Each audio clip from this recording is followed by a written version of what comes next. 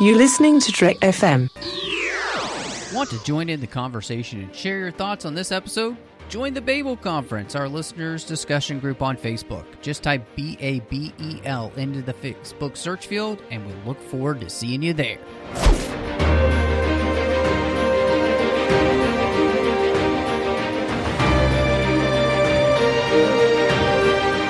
The 602 Club proudly presents Snyder Cuts, a Zack Snyder directorial podcast, and I am just one of the hosts here, Matthew Rushing, and with me, as he has been throughout this entire journey, the one and only, the incredibly handsome John Mills. Okay, I'll take it. That's fine.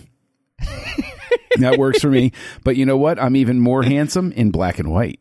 You really are. You look so great in monochrome. It's amazing. Yeah. So, yeah, we should all try that It's someday. the old school classic vibe. It really does. It really does. But we're so excited to be back.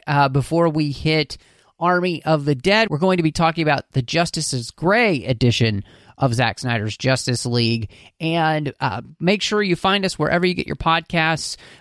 We're in Apple Podcasts and, of course, at all the main podcast feeds. Wherever you find us, just look for the 602 Club because that's where you'll find Snyder Cuts. You can also find us on Twitter at the 602 Club. We're on Facebook at facebook.com/TrekFM. You can find us over online at Trek.fm. And of course, we're on Instagram at the 602 Club, TFM. Please also support us over on Patreon at patreon.com/TrekFM. It really means a lot to us that people help support the show as well as the network. So again, that's patreon.com/TrekFM. So, John, this was something that was really interesting.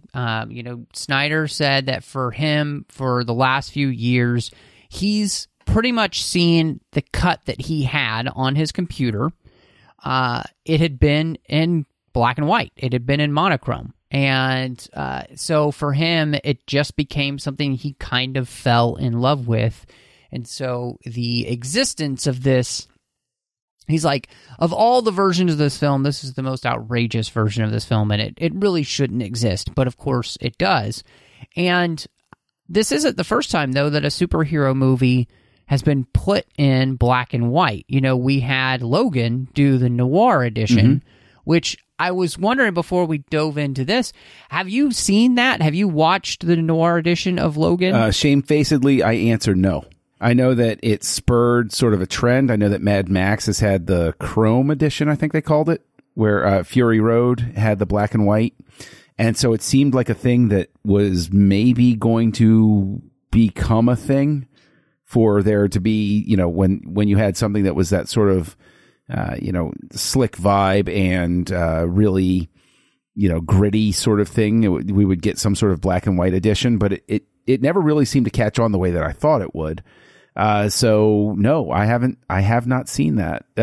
I'm presuming, because I have seen Logan, that it probably looks gorgeous in black and white. Like, I can't imagine that they did, that they looked at it and they were like, sure, it looks like crud, so let's release it anyway. Like, I remember how beautifully that film was shot, and I'm sure it lends itself to black and white.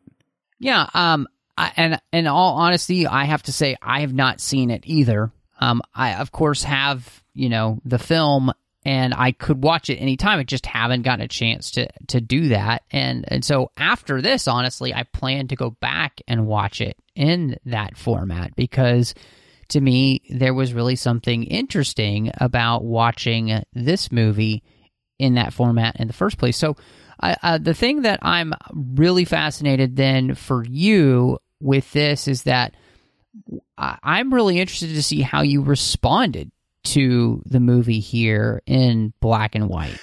It's interesting because I do think that, and I'm sure I'm pulling this from a film class from ages ago, where, of course, the professor talked about how the cinematography in black and white films was so much more pronounced and color became a crutch. You could do certain things. Right. I mean, and the thing is, it's just technology changing. It's no different than somebody decrying oh, well, we didn't have 5 channels. We just had Dolby Stereo. Well, Dolby Stereo was a step up over monaural. So all of these things, it's just technology, changing and adapting to it, because great cinematographers, color is secondary because it's all about the lighting and the composition and the framing. Right.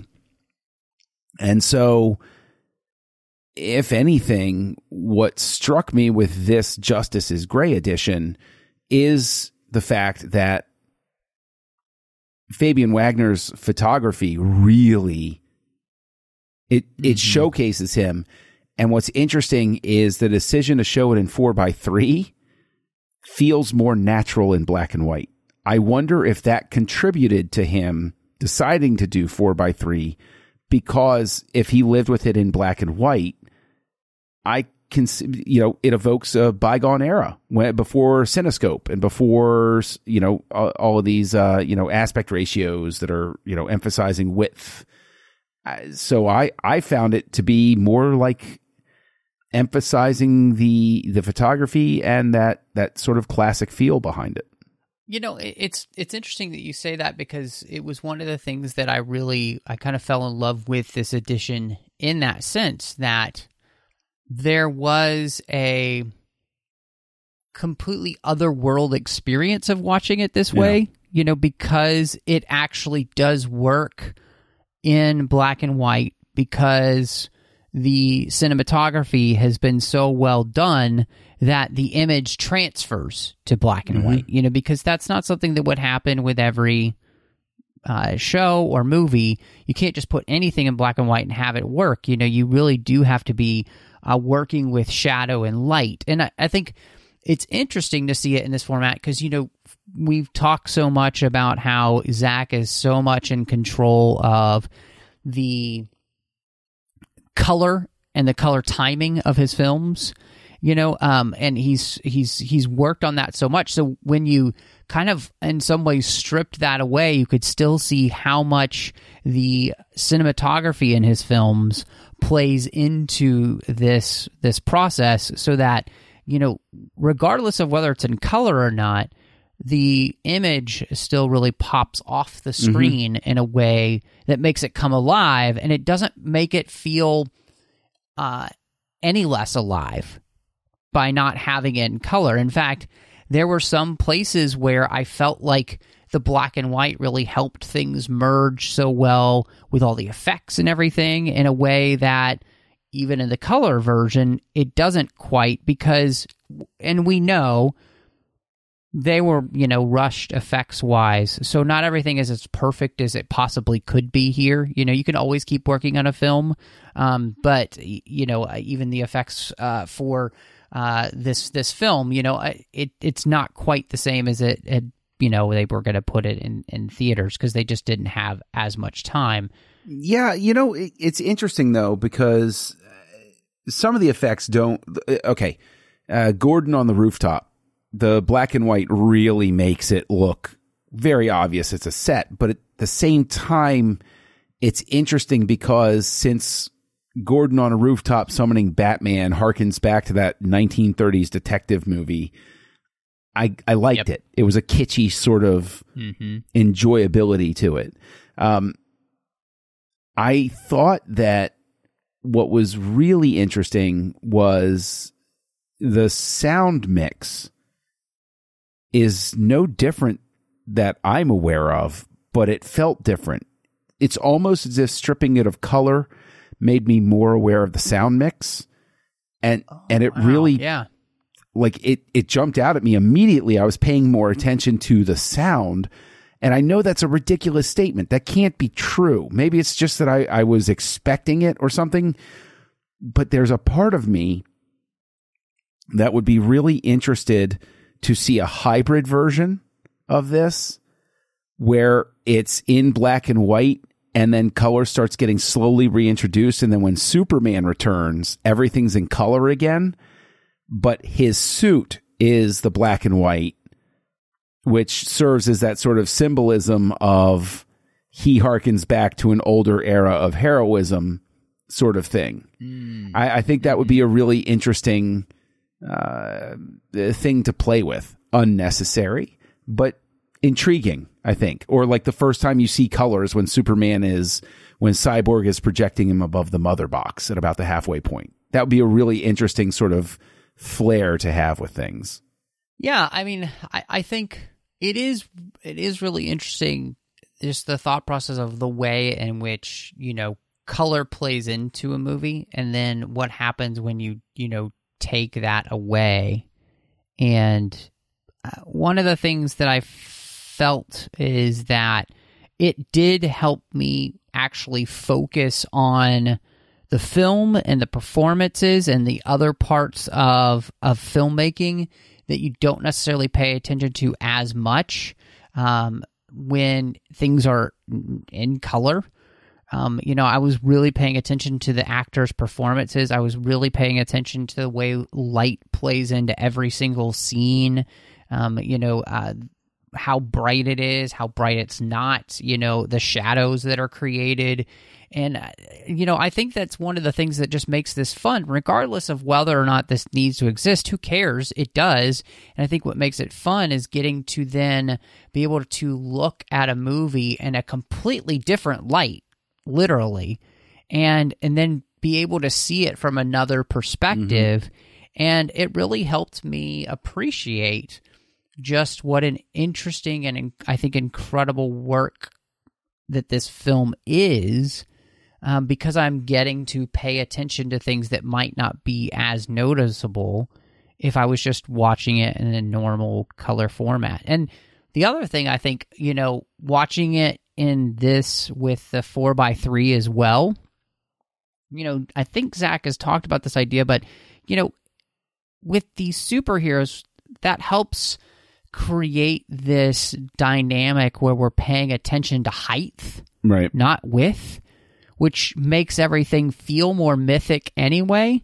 And so then when you put it in black and white, it does create this allure that, mm-hmm. Does that make any sense? Like, there's just something else about it. No, it completely makes sense. It harkens back to that old era. One of the things I was stunned with was, now there are parts that don't particularly work as well as they could in black and white. I think that the battle scene with the old gods loses a little bit of its punch without the color. It's one of those things where the monochromatic thing doesn't, things don't pop as well. Seeing that glowing fiery orange when Steppenwolf hits the ground in the vision, right, and sees the anti-life equation, like that's something. And that speaks to, I guess, almost like that hybrid version sort of thing where like that could glow orange while everything else stays black and white. But you mentioned that we've both talked about the effects and how, the black and white can detract from some aspects of it. But what stunned me was how well the Steppenwolf effects worked in black and white. Especially when his armor pulled back and you saw his texture, his, quote unquote skin texture. It was really stunning. Like, to see, it really drew attention to what tremendous design work was there for Steppenwolf's skin, for I'm struggling with it. His texture, his skin, the surface of Steppenwolf looked so good. But what got me was, and I want to get your thought on this, is when Desaad and Darkseid appeared with the mother boxes, that didn't pop enough in the black and white. Like, it's so much more menacing when they're glowing orange with that. So again, it's like the anti-life equation or the hybrid thing I've been talking about. It would be worth it to see a black and white version, but when their transmission or whatever, and the mother boxes all glowed the proper orange to sort of emphasize the fact that they're from a different reality from ours. Mm-hmm. Yeah. I think that it speaks to the fact that, there is something about what color does to a film, and the way in which it can speak to us primordially. And, you gravitate towards something, or you kind of revolt at something because of the colors being used, or it just gives you an emotional reaction in a way that you don't expect. And so I do think that, like you said, when you see those pillars of fire, with the giant ships from the First Age story, or even, like you said, with Desaad or talking with Darkseid there, as things are kind of melting off of them, there is something that gets a little bit lost in that, because that menace of what's happening has to do with that melting effect, which is enhanced by the colors like orange. And the hot metal type feel, like you just, that feeling of that, if you were to be touched by that, you would completely, be scalded in a way that, could fall through your arm, or kind of, that, again, it just creates all these feelings inside, because we've all been burned in our lives, literally, because we've touched something too hot and we didn't realize it till it was too late. So, yeah, I think that really, it does. There are some things that don't quite pop in the way that you would want. But, one of the things that I was really struck by, and a scene that stood out to me that was really beautiful in the black and white, was when we get to Themyscira and we have that battle inside. Yeah. I thought that looked really good in this version. And then, of course, even as she runs outside and then it falls, like, all of that was really effective, even in the black and white version, and looked beautiful. And then the whole sequence, of course, with the riding the horses and everything, that was really stunning as well. And so there's just some stuff here that I just like, I'm appreciating all over again, and part of that comes down to the lighting that's being used. Yeah, I agree with you. I think that's really cool, but I think where really this version excels, like supremely excels, are the quieter moments. Lois's moments are absolutely heartrending in black and white, because I think it's the fact that it's devoid of color really emphasizes how Lois is shot very much in dark places when we're encountering her, and it really drives home exactly how much despair and hurt she feels because Clark is gone.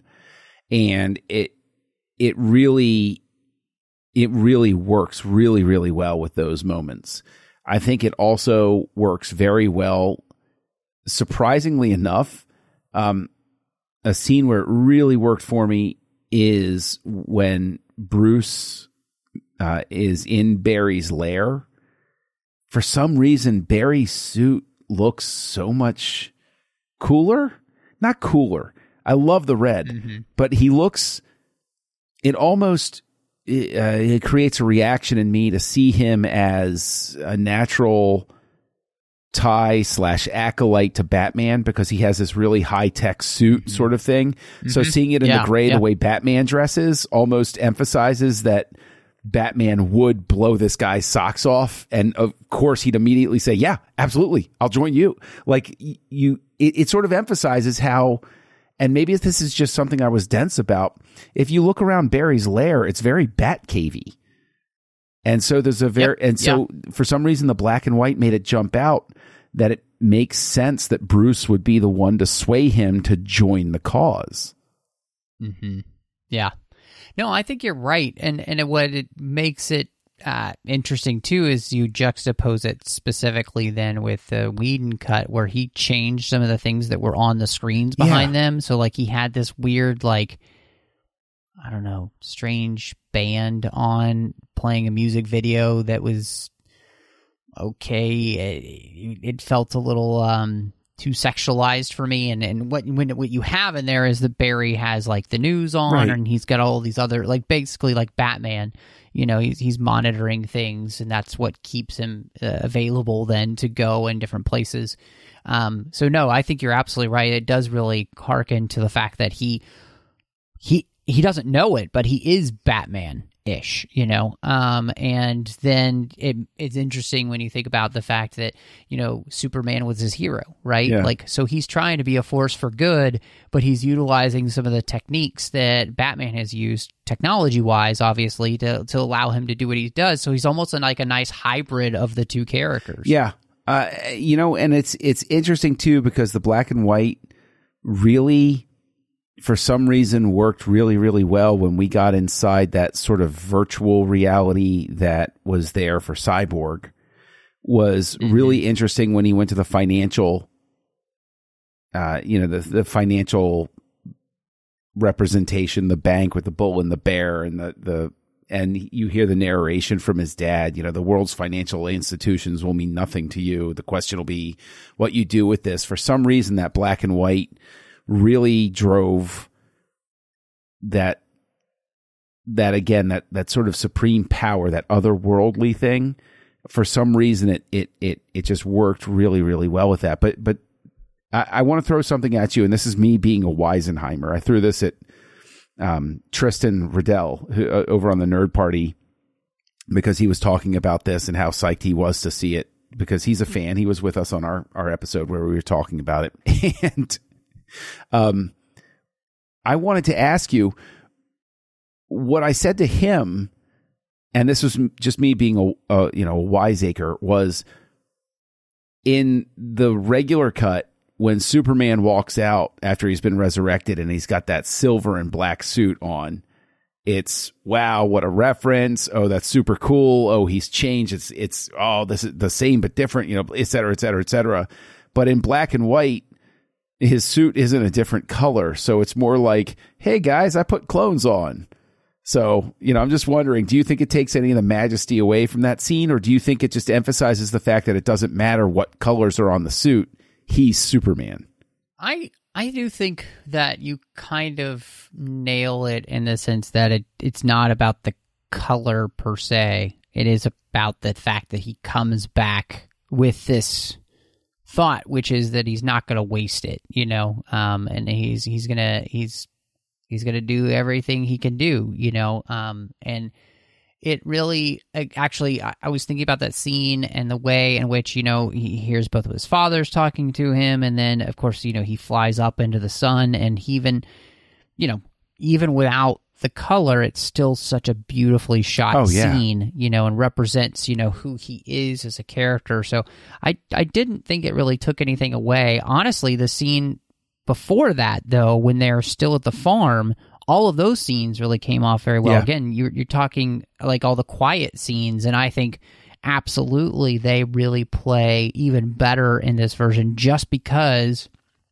there's something about stripping away the artifice of the color to just allow you to enjoy the emotional impact of the moments that's being felt when we are slowing things down. And thankfully, as we talked about in the episode that we did about the movie, this is a movie where Zack can take his time and allow the characters to really feel deeply what they should be feeling. Let me ask you something, because I'm curious about this. Do you also want to see a black and white version of Man of Steel now?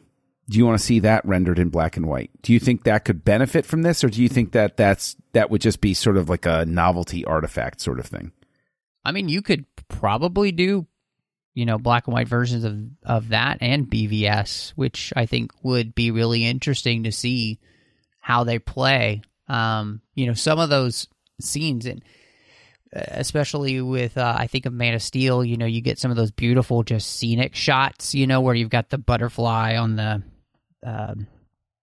swing, you know, and things like that. Or there's the beautiful scene where the sun is setting and he comes over to the pickup truck and he's, you know, leaning against it, and Clark is sitting there, and it's got a sunrise in the background and just the right lens flare, you know, because of that and everything. And I think that could look really beautiful. So, you know, I wouldn't be opposed to seeing both of his other movies in this format, just because I think this works so well, and it would be interesting to see how the cinematographers and the lighting from those films worked as opposed to what we So got let me here. extend that, because we are Snyder Cuts, and we've looked at all of his works up to this point, and are looking forward to his upcoming Netflix romp, which looks absolutely fantastic. That trailer was something else.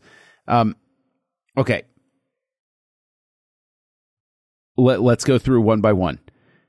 Do you think it would benefit from a black and white treatment or not? Dawn of the Dead. I think Dawn of the Dead and its cinematography may be a little bit too dark to pull this off, because it is already quite a dark film because they spend so much of it in low light. I don't know how well it would work. Yeah. It would be interesting to see, but I don't think the effect would be quite the same. I agree. I don't think the effect would be quite the same, because zombies without that gore, without that red gore, it's just... Yeah. I don't think it's... There's something about that. And the thing is, there are a bunch of people who hear me say that, and they're like, what about the original Night of the Living Dead? And I'm like, Night of the Living Dead? Have you ever seen the original Night of the Living Dead? I haven't seen the original, though. I'd be interested for your take on it. It is definitely... it's great, and it establishes the genre, but yeah, I think if they could have shot it in color, they would have. And yes, I know there's a colorized version, and it's garbage. Well, it's not garbage because the movie itself is good, but like, it's just colorizing black and white films is just a horrid thing that never should be tried. Even though we're sitting here talking about taking color away from films and how much we enjoy it. Irony. So the next one is going to be 300. Do you think that one would benefit from a black and white version? I think you could do 300. Okay. Like this. I think it could work. And especially maybe a heightened, like more chrome type version where you are making the contrast just a little bit more because of the way this is filmed. I think it could actually work. See, I would want, again, a hybrid version where the framing of opening with him telling the story and then having the story in black and white and then come back at the end and it's all in color to emphasize the fact that this is all a story that's being told. I think that could work really well. Well, and you could also maybe do it Sin City-wise where some of the stuff is in color, like the blood, possibly. Yep. You know, so that could work as well. So you'll forgive me. Next in our order from 300, he goes to Watchmen, correct? Okay. Do you think Watchmen benefits from a black and white? You know, it's so interesting because part of the interesting aspects of Watchmen have to do with the way that we're portraying the time period. Yeah. But I do think the movie has a good enough cinematography that you could pull off a black and white version, and it would be quite interesting. And I think I'm on the fence about it in the sense of like, how would it really work? But I do kind of want to see it, you know? I want to see you try to pull off, you know, Dr. Manhattan in black and white, right? You know, and make it still work. But I think, I really do. I think the cinematography is good enough in that film to still, and I would be fascinated to watch it, especially the director's cut in that black and white version, because I think that you would end up paying attention to performances and nuance so much more than you do when you're just trying to look at everything that's on screen because it's so visually stimulating. I do. I think it could. Okay, so after Watchmen, we go to Guardians of Ga'Hoole, correct? That's the next one in the series. I'm going to instantly veto and say no black and white on that. I would keep it as is. What do you say? I do think it would work, but I do think that the color adds so much to that movie. And that's one of the things that we talked about with the film was just how well the movie is colored. Yeah. You know, because it's very vibrant, it's very saturated on purpose. And It's not that I wouldn't want to see it, but I don't think that would be the best version of it, right? Yeah. So, Sucker Punch, director's cut. Oh, absolutely. Specifically director's cut. I absolutely think Sucker Yes, Punch I want it. and would be pretty freaking I don't cool. know what hashtag we have to start. Okay? Whoever's listening to this, if Justice is Gray, Sucker Punch edition. Yes. Punch is gray, Sucker Punch is Punch is whatever. gray. Justice is Sucker Punch and Is gray. gray. Okay. Yeah. I want to see Whatever. Director's cut Yeah, specifically. I think it would be great. Because as everybody who has listened to this series knows, I adore the director's cut of Sucker Punch. Like I was floored by it, and I would love to, especially because the aesthetic it goes for, I would love to see a black and white version of it. It would be fantastic. Mm-hmm. Now, the biggest question becomes, would you want to see Michael Jordan's Playground in black and white? Oh, I want to see that in black and white. I also want to see that in a special filter, which is nothing but gold, where we take all of the color out and everything is gold. Yeah. Looks like we're looking through a gold a gold lens, like instead of rose-colored glasses. So, yeah, that one I'm totally on board. It's funny because you mentioned that, and I think Justice is Gray is a very interesting sort of piece to pause on, because of the fact that this has been such an interesting journey, and we still have Army of the Dead to look forward to, and we are very much looking forward to it. We are not done. Yes, we are not done with Mr. Zack Snyder. It is very interesting because of the fact that there are still people. I listened to something recently where the reaction was still extremely negative to his version of Justice League. And it is really, I want to take, I know we're talking about Justice is Gray, but as we're sitting here discussing the fact that, we really enjoyed Justice League, we enjoyed the Justice is Gray edition. I'm having trouble plugging into, and this is as somebody, obviously I'm a convert. I used to trash Zack Snyder as a filmmaker, but now I've changed my tune, sort of thing. But I really have trouble still plugging into why is it people are so obstinately refusing to accept that this is, even if they don't think it's a triumph, why are people refusing to accept that this is an artistic success? Why are people so reticent to the idea that something worthwhile was delivered and a filmmaker got the opportunity to see his vision brought to life? Why do you think people are so resistant to this? That is, I think it is a really good question. And it's something that I've been thinking about, just because of the fact that we've been going through this journey. And one of the most interesting parts about it was the fact that you slowly became kind of more of a convert to being a Zack Snyder fan, which I think to the surprise of both of us, honestly, neither of us expected. Very true. And in fact, if people knew all the S you gave me behind the scenes about when we were going through it, about how, you just wait till we get to, but I think one of the most interesting things about this journey was that you were willing to put aside your feelings previously and try and judge a work with as fresh eyes as possible to be able to see if there was something that you hadn't seen before.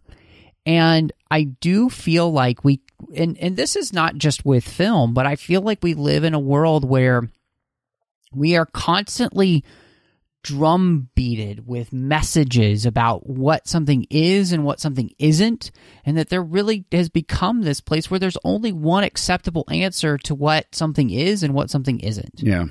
And I think the ability to be able to move past our own opinions that we may have previously held and think about it in a different way is something that maybe we're starting to lose a little bit. And so this has been an interesting place where I think, meta-wise, this is not just an issue for film, it's an issue for our world. and this has been an interesting microcosm of that, is because I think you're right. Regardless of whether or not you appreciated this version or you even liked it, I think you should be able to at least appreciate that the artistic vision of Zack Snyder's Justice League is diametrically opposed and different from what we got previously. Oh, yeah. And so that you should at least be able to appreciate the artistic expression. And this may be, honestly, one of the fullest expressions of artistic ability that we've seen in a very long time, because there's only one thing in this film that Zack would have changed, and that's that he was going to have Green Lantern show up at the end instead of Martian Manhunter, and WB told him no. That's pretty much the only thing I think that I can think of that they told him no about, right? So the rest of this is very much this. He's very happy with the film. He says he's gotten to do pretty much everything he wanted to do with it, and so I can't think of another filmmaker other than Chris Nolan these days who basically gets to do whatever the heck they want and nobody tells them no. Well, Lucas, but he's retired. It was George Lucas, but exactly. Yeah. So today, I mean, they're very, well, I guess Spielberg can pretty much do what he wants to. I mean, he did put out that dreadful Careful now. Ready Player One. Careful now. And nobody told him what crap it was. Now, wait a minute. Ready Player One isn't dreadful. It's not dreadful. It's forgettable. It's looking at the source material that it started with, right? But with the source material, this Justice is Gray edition started with. The minor changes that Snyder made, especially to the end, which drew a lot of attention. Do you think it's just a cheeky, fun way to have the Joker say we live in a society, or would you prefer him to keep that line in the official, quote unquote, official version? Like, hearing it, do you think that's a better version of the scene? So it's interesting because I was listening to him discuss this, and for him, that was something that it's actually not even in the Justice is Gray edition. It'll only be in the charity version that they're doing. So, it's really... But it's interesting because I need to go back and actually watch both scenes basically side by side, because there are some differences in just the way that plays with the tone. Yeah. Of the conversation, and I think that I love Joker saying that. I think it's super cool, but I might be on Zack's side in the sense that what he did put in the film plays more to it staying very personal instead of when he says we live in a society. That brings things out, right? Their conversation is about something very personal, and I think by him not doing that and staying on that kind of they're really jabbing each other at the softest bits of their psyche, Harley Quinn and then about the Boy Wonder, and so those are the two soft spots that these characters have. So I think staying personal makes it a little bit. I think it makes more sense. Well, and I think that the Gray version, it's interesting because there are some shortcomings with the effects at the end. I guess some of the background stuff, we acknowledged that earlier, and I think that there is turning it black and white. That stuff, like the rooftop in Gotham, it you sort of forgive it a little bit more.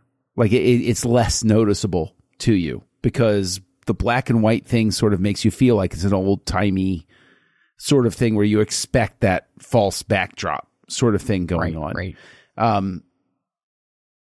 But yeah, I would, I agree with him keeping things the way, obviously he gets to do everything he wants to do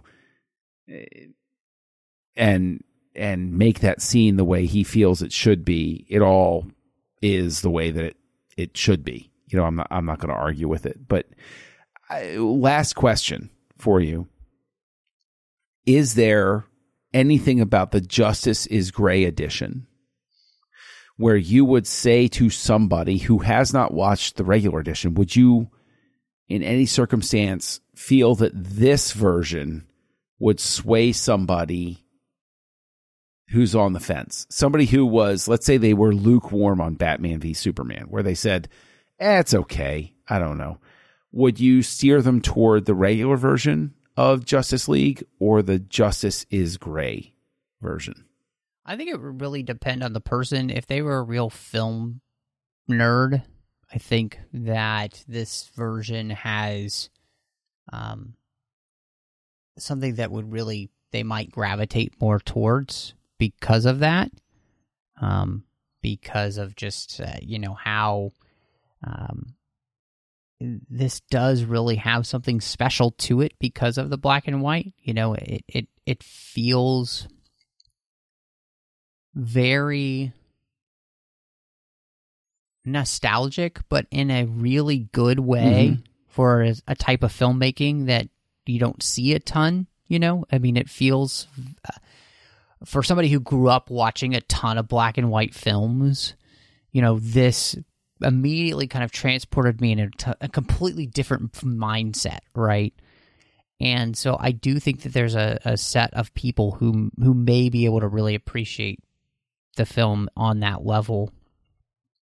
But on a whole, I think for most people, this would be something to which, a lot of people just don't enjoy black and white films, and so this might be a turnoff for them. But I think, to me, this is more of a beautiful gift for fans. Like, this is the biggest gift that Zach gave fans, which is to make sure that this edition was available for them to be able to watch in a format that he really loved, and because we're fans of his, will appreciate as well and can fall in love with. So I think it is definitely more for that, and I that's one of those places where I definitely think that that's fine. This doesn't have to be the version that everybody would want to watch. But, now I have two versions of the film to which, am I in the mood to watch it in color? Or am I in the mood to watch it in gray? It's a toss-up because I love them both, honestly. Honestly, there are so many movies now where I would want to see them in gray. Seriously. We mentioned Lucas. I'd love to see the original Star Wars in gray, in black and white version. That would be so interesting with the lightsabers robbed of their color. See what it does to everything. Gil Taylor was a legendary cinematographer who fought with Lucas every step of the way on the original Star Wars. I'd love to see that, and then take something Lucas had complete control over, like Revenge of the Sith, and look at the two of them in black and white and see, what goes on, sort of thing. I think Revenge of the Sith would be really interesting to see in black and white. So, those would be two of my picks. What would non-Zack Snyder, what is a movie that this experience inspires you to want to see in black and white? That's not a Zack Snyder film. So it's funny you say that, because I've been watching through the Star Trek films because it's been a long time since I'd seen them all, and so I'm watching through, and I'm at Star Trek 6 right now. Ooh. And I really think Star Trek 6 would look great in a gray edition because that film already has that noir feel in the first place. Yeah. And the lighting in it is spectacular. I mean, the production design of that film is one of the best of all Star Trek films. Oh, great. It's still gorgeous, even now. So I really would love to see that movie in gray. That is a really fantastic choice. That really, really is. I would love to see that. I agree with you. And one last one I would throw out there is 1992's Last of the Mohicans by Michael Mann. I think that would lend itself to a black and white version really well. The other film I think of that is very new, Blade Runner 2049. Oh, wow. That would be so wild. I think that could be incredible. Because that movie, I legitimately can't explain how much I love that movie. Yep.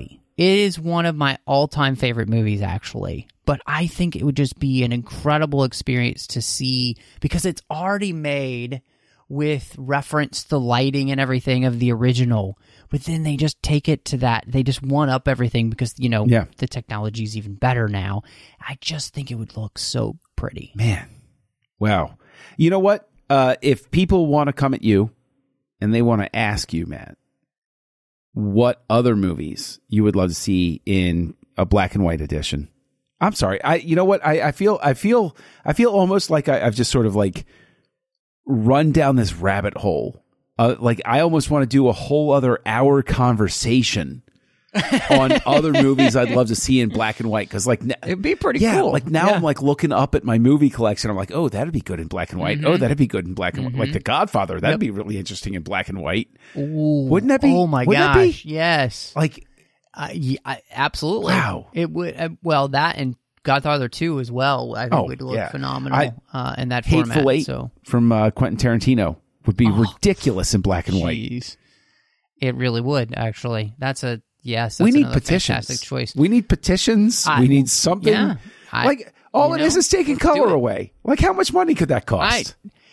It's true. Although I will say, though, with some of these films, and I think, because we talked about other movies that had done this more recently, and, I think the Chrome edition for Mad Max Fury Road, they probably are playing with the white balance, to really draw out, certain, so you would have to do some stuff like that. But yeah, absolutely. I think, this can't be a terribly difficult thing to do. So no, I'm 100% with you. And this is a question now from this episode that I want people to come and respond to us on Twitter. So, hit up the 602 Club on Twitter. Please let us know what you think.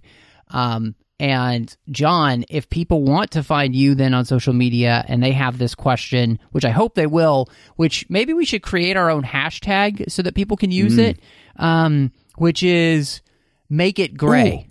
Hashtag Make It Gray. Love it. I am on board with that. Hashtag Make It Gray. You know what?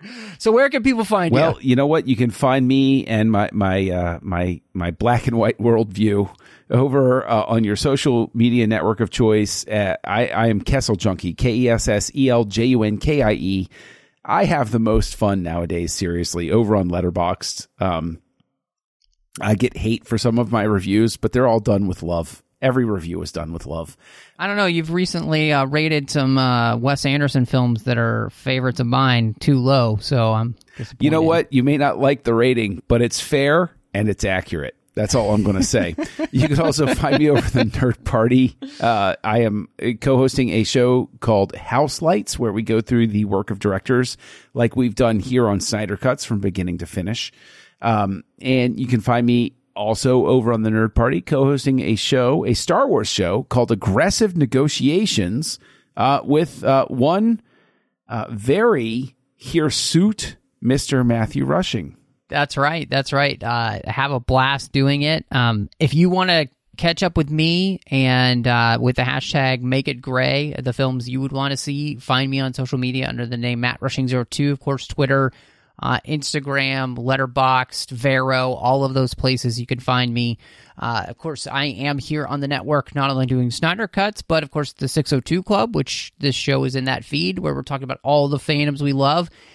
John and Chrissy and I have started a new series together, just as on the 602 Club, where we're walking through the Batman films that we haven't covered yet. So we started with 66, which was fun, and we're going to be walking through the rest of the, we've got some great films by, we've got some films by Tim Burton and Joel Schumacher coming up. I'm going to ruin you. I'm going to straight up destroy you. Oh my goodness. And you can find me here as well doing Literary Treks in the Orb. Of course, Literary Treks is about the books and the comics of Star Trek. The Orb is about Star Trek Deep Space Nine. And then on the Nerd Party Network, I have wrapped up Owl Post with Drea Kaufman. Almost. We have one more episode that's coming out, and that is the very last episode where we've walked through every single chapter of Harry Potter, one chapter at a time. But you know what? Thank you so much for joining us. This is Snyder Cuts.